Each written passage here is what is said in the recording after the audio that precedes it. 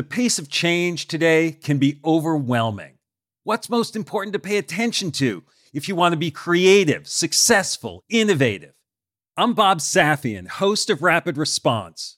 Rapid Response is a podcast that cuts through the noise, featuring candid conversations twice a week with top business leaders navigating real-time challenges. Leaders like Airbnb's Brian Chesky, the WNBA's Kathy Engelbart, and Khan Academy's Sal Khan. From the team behind the award-winning Masters of Scale podcast comes Rapid Response. Search wherever you get your podcasts to listen and subscribe.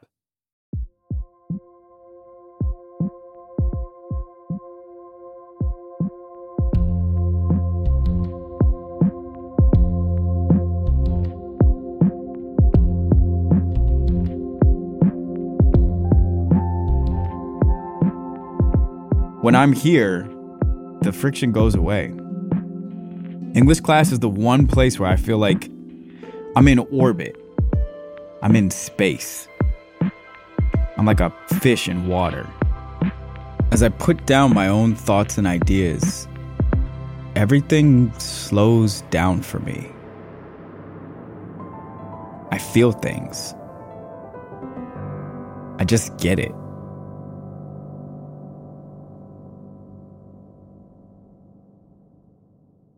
As a student, Chad Sanders often felt like a fish out of water, except in one magical, creative classroom, where he found a sense of belonging and flow. As he starts climbing the corporate ladder, though, that fish out of water feeling comes back in force.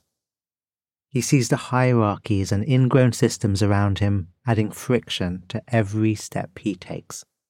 He realizes he needs to do something bold to regain the pure creativity, the curiosity that lets him walk without friction and unabashedly be himself. In this series, we combine immersive first-person stories, breathtaking music, and mindfulness prompts so that we may see our lives reflected back to us in other people's stories, and that can lead to improvements in our own inner lives. From Wait What, this is Meditative Story. I'm Rohan, and I'll be your guide.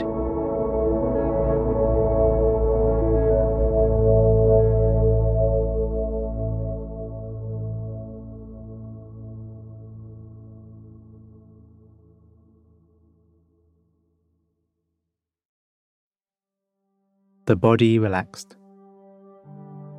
The body breathing. Your senses open. Your mind open. Meeting the world.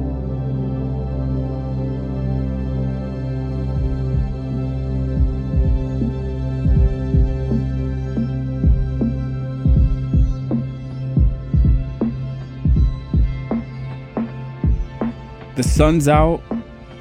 The sky's blue. Small white clouds sit in the sky like they're up there smiling over Brooklyn. And I'm smiling too. I'm taking a 3-block walk with my new mentor, film director Spike Lee. All over the Fort Greene Promenade, people recognize him. It's the Yankees cap, the trimmed beard, Jordans on his feet, thick framed glasses, the bracelets, the earrings adorning his ears and wrists. It's Spike.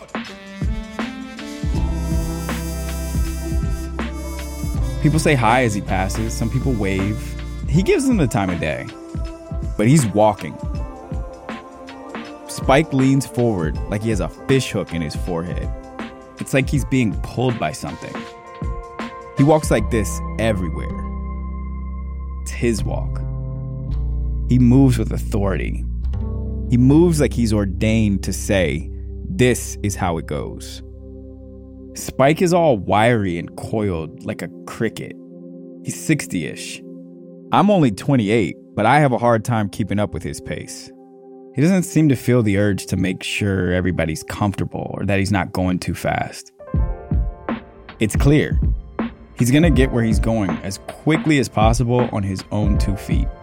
Anybody who can't keep up, anybody who's in the way, be damned. With every step that Spike takes, he seems to melt away any friction. I watch closely how he's just so clearly, unabashedly himself. We take a left and another quick left. We're scouting an arresting church for his new movie. Well, he's scouting. I'm learning how to scout. He's looking for locations for the movie that he'll shoot in a few months. That screenplay is the first Spike gives me to read. As we turn onto the tree-lined street, the brown stone tower looms overhead. The structure feels ancient, like it's been here since before the Dutch landed. From the outside, I can just make out the figures on the stained glass. Jesus on the cross, Mary with her baby. My mind drifts back to the 9th grade, a time when I was anyone but myself. The private school I'm attending in Washington, D.C. has a full-on chapel with stained glass windows and figures of Jesus hanging from the walls. Everything here feels different from the public schools I've attended since kindergarten. To my 13-year-old eyes, the most obvious difference is the clothes. Here, there are uniforms. White polo shirts with the school crest and nice ironed crisp pants. And the dress shoes. They all look the same to me, just black leather. But these boys take their shoes seriously. The only time my good friend Brad ever gets mad at me is when I forget to bring in his dress shoes that he left at my house. Coming to school without them is a social miscue that I don't fully understand. He can't exactly explain to me why the shoes are so important, but he really wants those shoes. Many kids at the school have a talent in pulling off the uniform in a way that always looks crisp. I can tell by the way they look at me that I'm doing something wrong, but I don't know what. One day of the semester, we're allowed to accent our uniforms by wearing whatever belt we want and whatever shoes we want. So I pull on my sneakers, they're off-brand Jordans, and this multicolored Rastafarian woven belt that I bought at a kiosk in Wheaton Mall. I'm pretty pleased with myself. But as I walk down the corridors with the shiny floors and the glaring overhead lights, nothing I do seems right. I pass students I know and I nod. They just look at my shoes. They're staring. They make faces, they smirk. Every day I'm reminded in some way or another that I'm not good enough. Not on the basketball court, not in the hallways, not in my home address. Hell, I'm only 13. But it's like they're all saying, you don't matter here. You definitely don't fit in here. For the first time in my life, I'm seeing hierarchies. And I'm seeing my place in them. I live in an unfashionable suburb, and my parents aren't politicians or socialites. I don't like the fact that I'm being ranked. It weighs me down. It distracts me. I want to resist, but I just don't know how.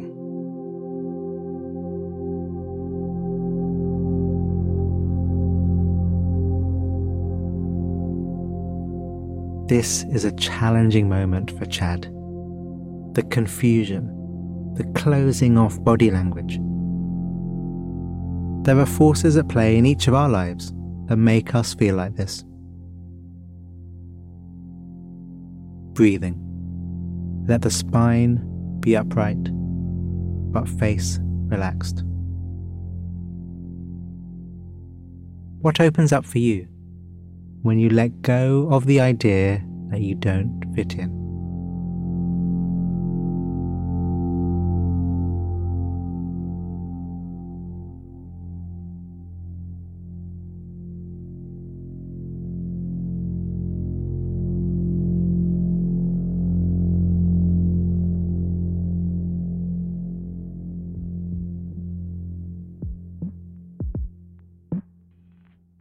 But all that changes in English class. My teacher is Brother Martin, this bald white man in his 60s. Medium build. Not all the teachers wear the formal black robes at this school, but Brother Martin is that guy. the one who goes full regalia.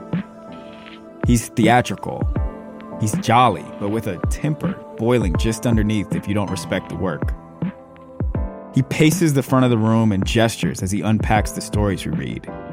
But when he speaks, I hear him. It's like something he's saying unlocks me a little bit. I feel looser here. One day in class, we read a short story unlike anything I've ever read before. It's about a boy who tries to trick his mean-spirited father into eating him.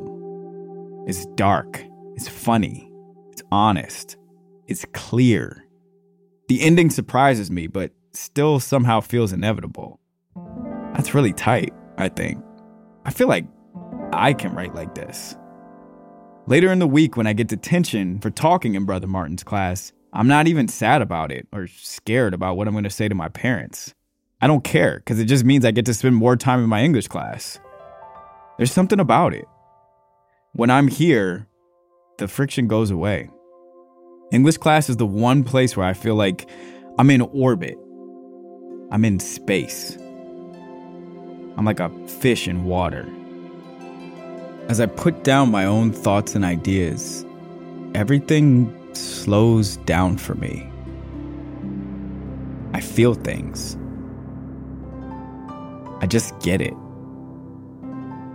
Writing gives me a medium to express my ideas in a way I can't really do anywhere else. My constant fight to try and rise in some hierarchy or defy it altogether, none of that matters in English class. I find sanctuary. I feel potent. It's here in this classroom with Brother Martin that I start to understand that I'm a writer. In my late teens, I go to this charity ball every winter. Gleaming chandeliers hang from the ceiling and dark velvety curtains drape the tall walls. The round tables have black tablecloths and complicated floral centerpieces. The hosts greet me at the front, and I step into the sea of the highest class black folks in our area. The room is full of a few hundred people dressed in tuxedos and elegant gowns, their hair done. I imagine this scene looks beautiful to some. I see it a little differently.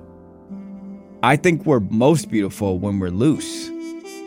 I think we're beautiful when we're ourselves, when we're free. I think we're beautiful when we arrive however we want to arrive. After my private school experience, I scan all rooms in a particular way. I see who the important people are just by the way they're sitting, by the way people angle themselves to talk to them, by the way people subtly wait their turn to talk to them. And as I step to the bar, I pass through crowds of ambassadors, politicians, executives, academics, doctors. I don't really see any artists. I know I'm supposed to schmooze, so I do. The questions I encounter are some versions of, where are you from? What do you do? And in so many words, how much money do you make? Where does your family vacation? I've developed a potent nature to please. I dance on the shiny wooden floor. I drink. I joke around. I say clever things. And I say things to make others feel clever. I laugh at people's jokes that I don't think are funny. I can't help it. I didn't go to Harvard, and I'm definitely not wealthy. If I don't do this, I fear, I guess, that I'll be invisible. Moving through the space, I feel unnatural. I feel such pressure, like I'm on the set of a TV show and everybody but me has the script. I'm conflicted. On the one hand, there's this need for approval, like I need to fight for everyone's permission to ascend this little ladder. But on the other hand, I'm inclined to dismiss the group entirely as dry, mean, or uninspired. It's another way of conquering hierarchy, by pretending to drift completely away from it. But in either case, I'm defining myself in relation to someone else. It's not comfortable. It's so much friction. Throughout my whole life, I feel like I've been lied to about the benefits of the status game, the hierarchy, the ladder. In my early 20s, I get recruited to work at Google, which is deemed the best place in the world to work. But I see the bullshit in the workplace tied to my blackness that shows me a low-hanging glass ceiling. And then I see people pretending that glass ceiling isn't there. I see people hiding their motives to get more out of me for less. So I do what I do. I write about what I see. That's how I find my way to Spike Lee. So I sent him a script for a TV series about a young black genius in Silicon Valley. And he likes it. He really likes it. He likes it so much, he gives me an office in the building that houses his production company, 40 Acres and a Mule Filmworks. That's how I find myself walking with him on the promenade in Fort Greene to the church. We step inside the big oak doors with the rest of the team. A cinematographer, an art director, various production folks. Light refracts through the church's windows, cascading red, blue, and green hues across the space. Spike moves through the building with specificity and conviction. He talks about cameras and lighting. Everyone believes in what he's saying. I believe what he's saying. To see a black person move like this is very powerful. I feel like I have untapped confidence, uncertain conviction. Watching him creates a shift in me. It makes me think anything's possible. Well, at least it makes me think I can do my thing. It forces me to ask myself the question: how do I walk not like Spike, but like myself? How do I walk like myself in every room, in every environment?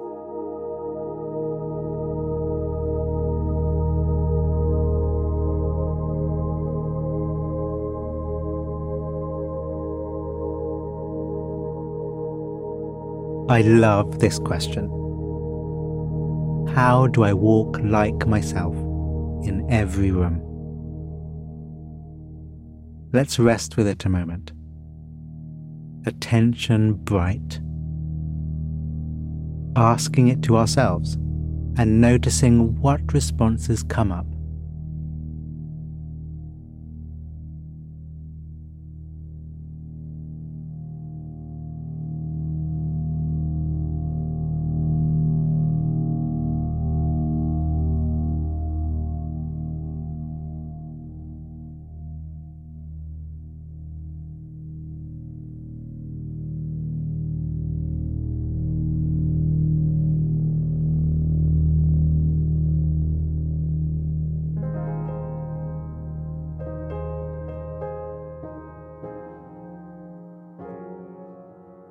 It starts when I enter my producer's apartment in Ditmas Park, near Flatbush.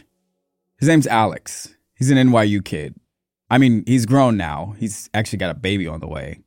But he's domestic. He's sweet. He's like a Hufflepuff. As soon as you walk in the door, it's just joy in your face. Alex's little fuzzy dog, Nico, bounds over. The stainless steel kitchen is perfectly clean. The refrigerator's organized. All the veggies and hipster milks are in the right place. Sunlight's beaming in from a balcony. There's a giant, gorgeous painting by Alex's wife, Ariel, hanging on the wall. It's bold, it's striking, it's powerful, but it's also, in its own way, neat. It's like artists live here. There's this energy of just creativity and things clicking, things aligned all around their house.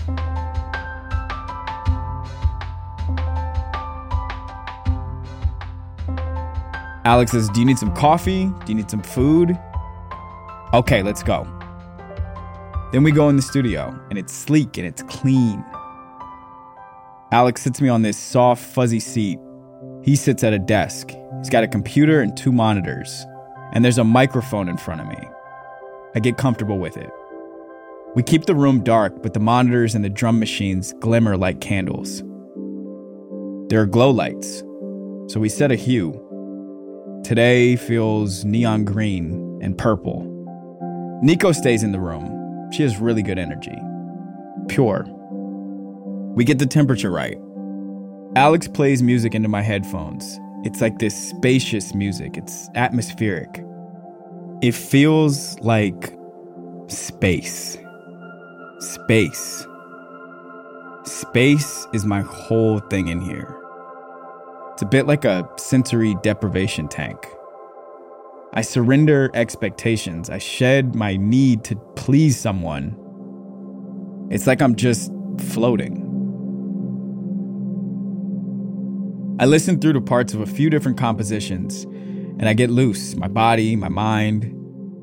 On the 6th one, I say, I like that one. Let's mess with that one. And Alex gets me started. He's like, talk to me about what you felt on your trip to LA. With that simple prompt, the microphone becomes a canvas for me to talk pointedly about what's going on in my life. I channel what I'm feeling in the moment. I tell a story about my Uber driver who was telling me about how lonely he is. So I went to work on Wednesday, did my little thing, and took an Uber to an In-N-Out around the corner. And I tried to buy my Uber driver some fries. It's a story that moves me. It feels like the story of LA, but also just feels like the story of our time. Poetry, music, I don't know how to label what we're doing. As the words pour out of my mouth, I feel like Saturn, and my ideas are the rings going around and around and around. That's what Alex says. I keep flowing from one idea to the next, around and around and around, to see where it leads me. We go like that till it's a song. A song with a verse, chorus, verse, but also with my own storytelling interstitched.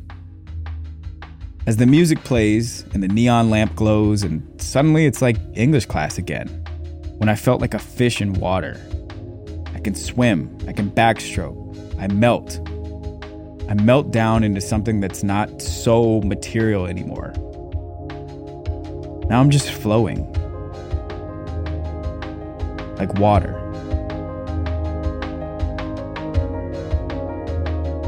And I realize what's gone. The friction. I find this feeling in the room with Alex and Nico, but you can find it anywhere for yourself. It's pure creativity and curiosity that allow me to melt the friction around me. This is what lets me walk like myself.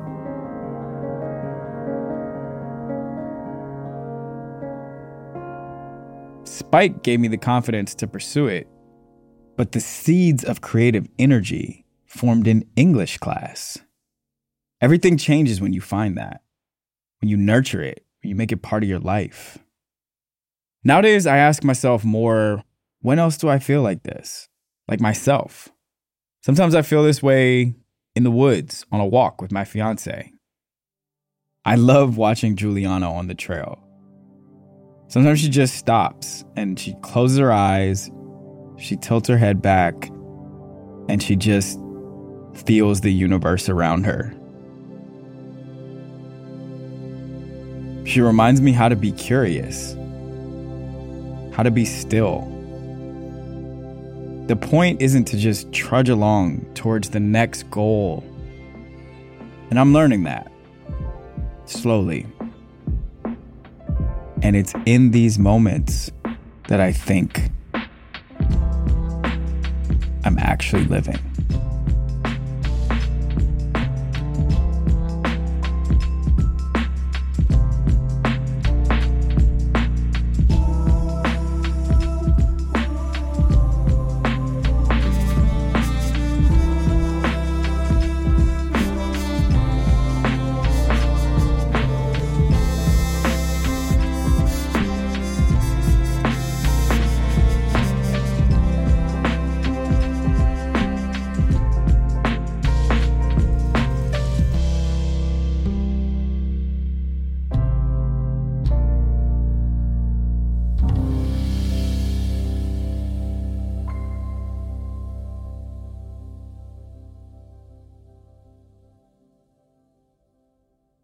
I think we're beautiful when we arrive however we want to arrive.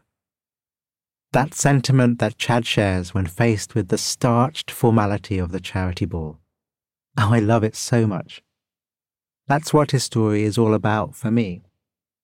Letting go of how we think we should be and just being how we be. No friction, just flow.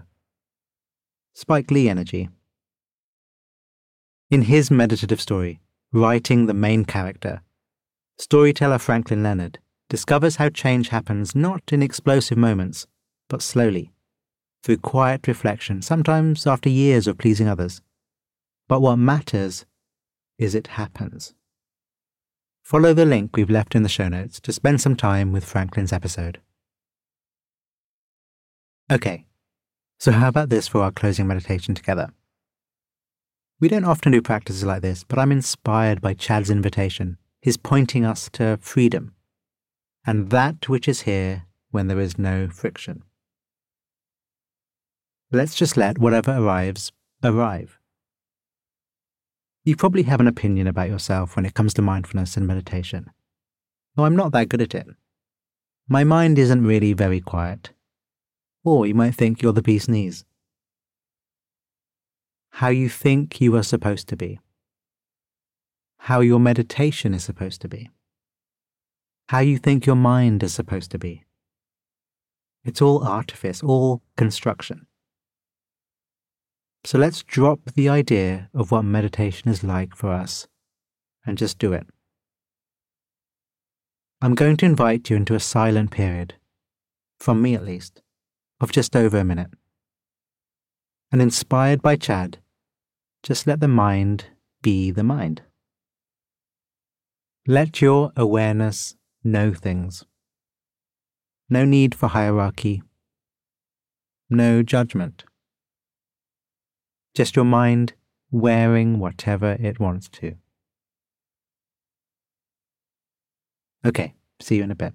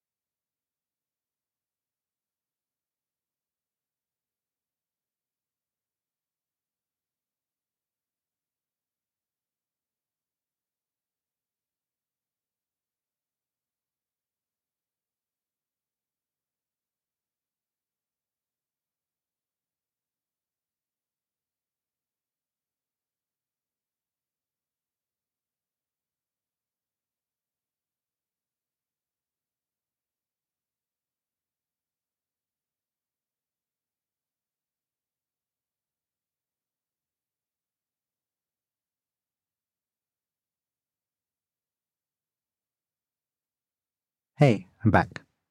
How was that? What did you notice? Was there resistance? Was there flow?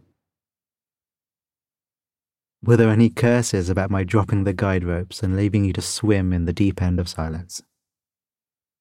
Interesting, isn't it? When we can know the mind, the heart, without friction, it's a beautiful thing indeed. The thing is, it's always there, always accessible. We just have to turn to it. Surrender expectations and turn to the space. It took me a long time to understand this, despite hearing it a lot. So don't worry if this all sounds like some kind of Zen nonsense. That's sort of because it is. But that doesn't make it any less true. Thank you, Chad.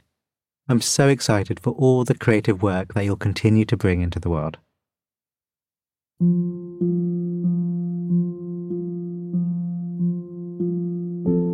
And thank you. I wish you a friction-free week until we next meet.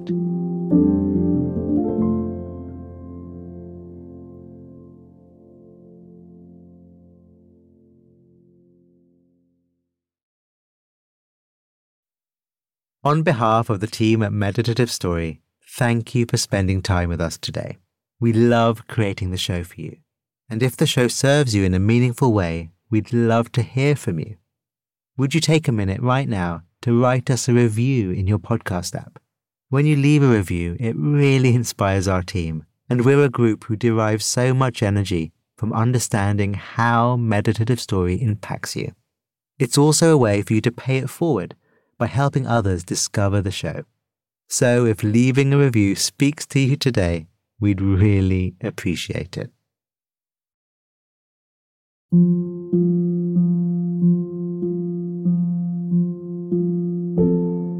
Meditative Story is a Wait What original.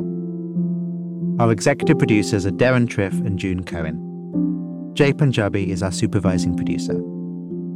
The series is produced by Dorothy Abrams. Original music and sound design by Ryan Holiday. Our scriptwriters are Peter Keckley, Florence Williams and Hannah Brencher. Technical support from Robin Wise. Mixing and mastering by Brian Pugh. Special thanks to Emily McManus, Anna Pizzino, Sarah Tartar, Kelsey Capitano, Tim Cronin, Sami Oputa, Leah Sarametis, Colin Howarth, Chineme Ezequena, Charlie Menezes, and Adam Heiner. And I'm Rohan Gunatilaka, creator of the Buddhify Meditation app and your host. Visit meditativestory.com to find the transcript for this episode.